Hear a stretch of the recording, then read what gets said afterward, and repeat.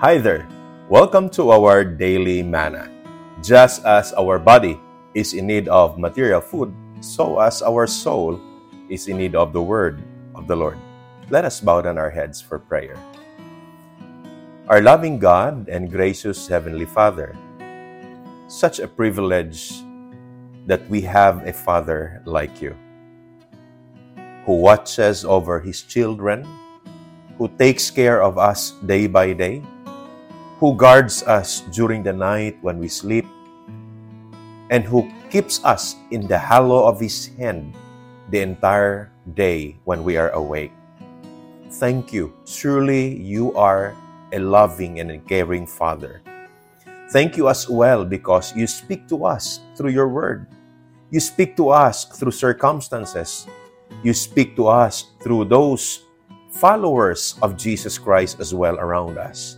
Thank you for this gift of community. Thank you for the gift of revelation that you have been granting your children. And for that, we will always be grateful to you. And so right at this moment, as we ponder upon your word, we pray that you will give us an open heart, an open mind. Speak to us and allow us to listen to your voice as a little child listens to his dad. Today, we declare that your loving counsel, your wisdom will be upon all of us. And thus, we say all of this in the matchless name of Jesus we pray. Amen and amen.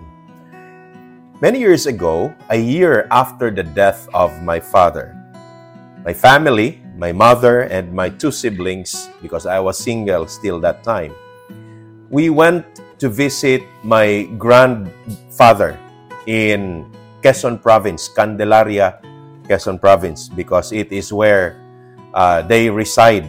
Until today, I have still uncles and aunts who are living there. And when we visited there, my grandfather was so excited when he told us that there is a mango tree that is full of fruits. And he said, I have set that aside for all of you. He said, I never allowed anybody to touch that tree, especially the fruits. And your arrival is just so timely because the fruits are about to be harvested already. And so we were so excited, and he brought us to the mango tree, and indeed, that Indian tree was filled with fruits. And when it was harvested, we all enjoyed the fruits. Well, as I was thinking about the acts that my grandfather did, the act of separating or segregating the tree, setting that for us only, and his act of guarding that nobody is gonna touch that, I cannot help myself but also recall what Paul talked about in relation to the character of God toward his children.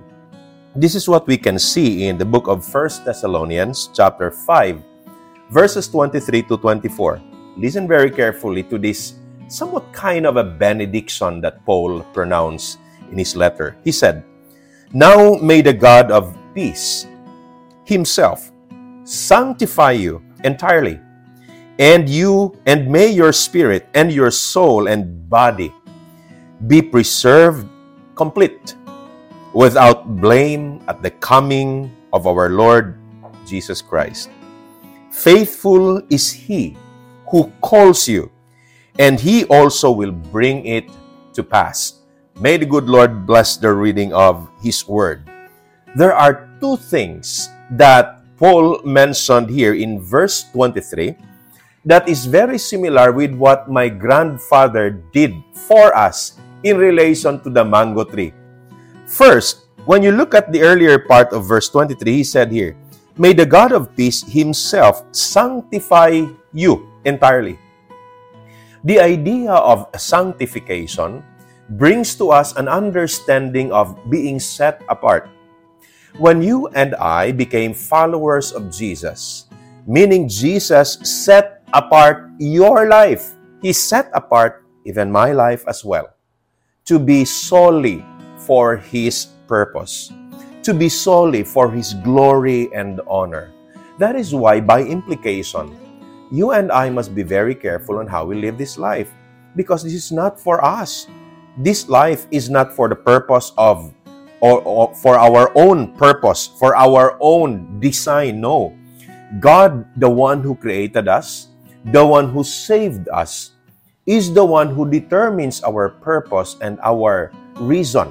And that is why if we live this life, especially that we have been bought for a price, and that price is the very life of Jesus, we live our lives as set apart only for His glory, only for His honor.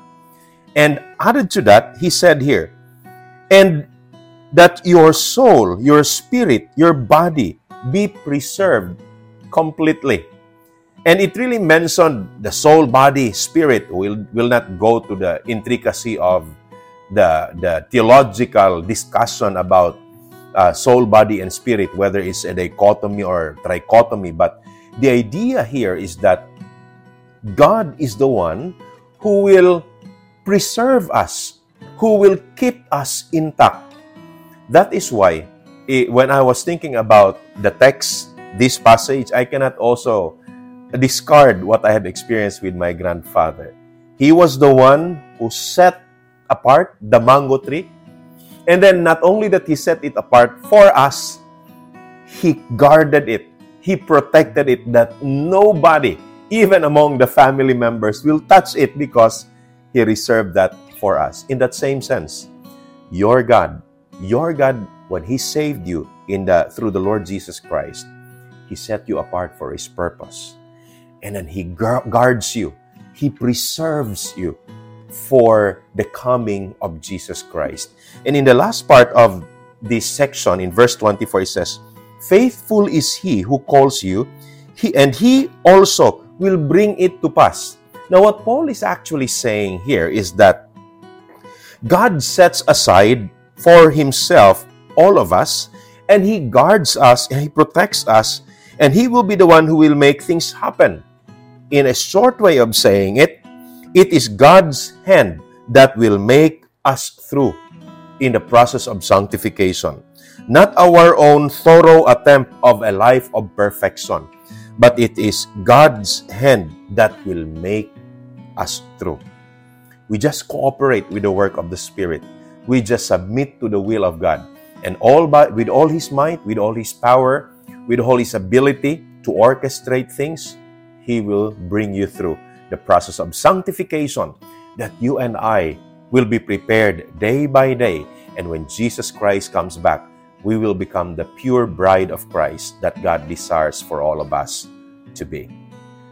This is the question that I would be leaving to all of you this time.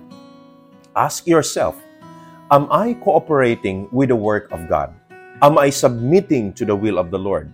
Am I allowing myself to live my life for the purpose of God as set apart for His glory and honor? Answer those questions. Only you can answer that, because you are the one who knows yourself. With that, may the Lord bless you all.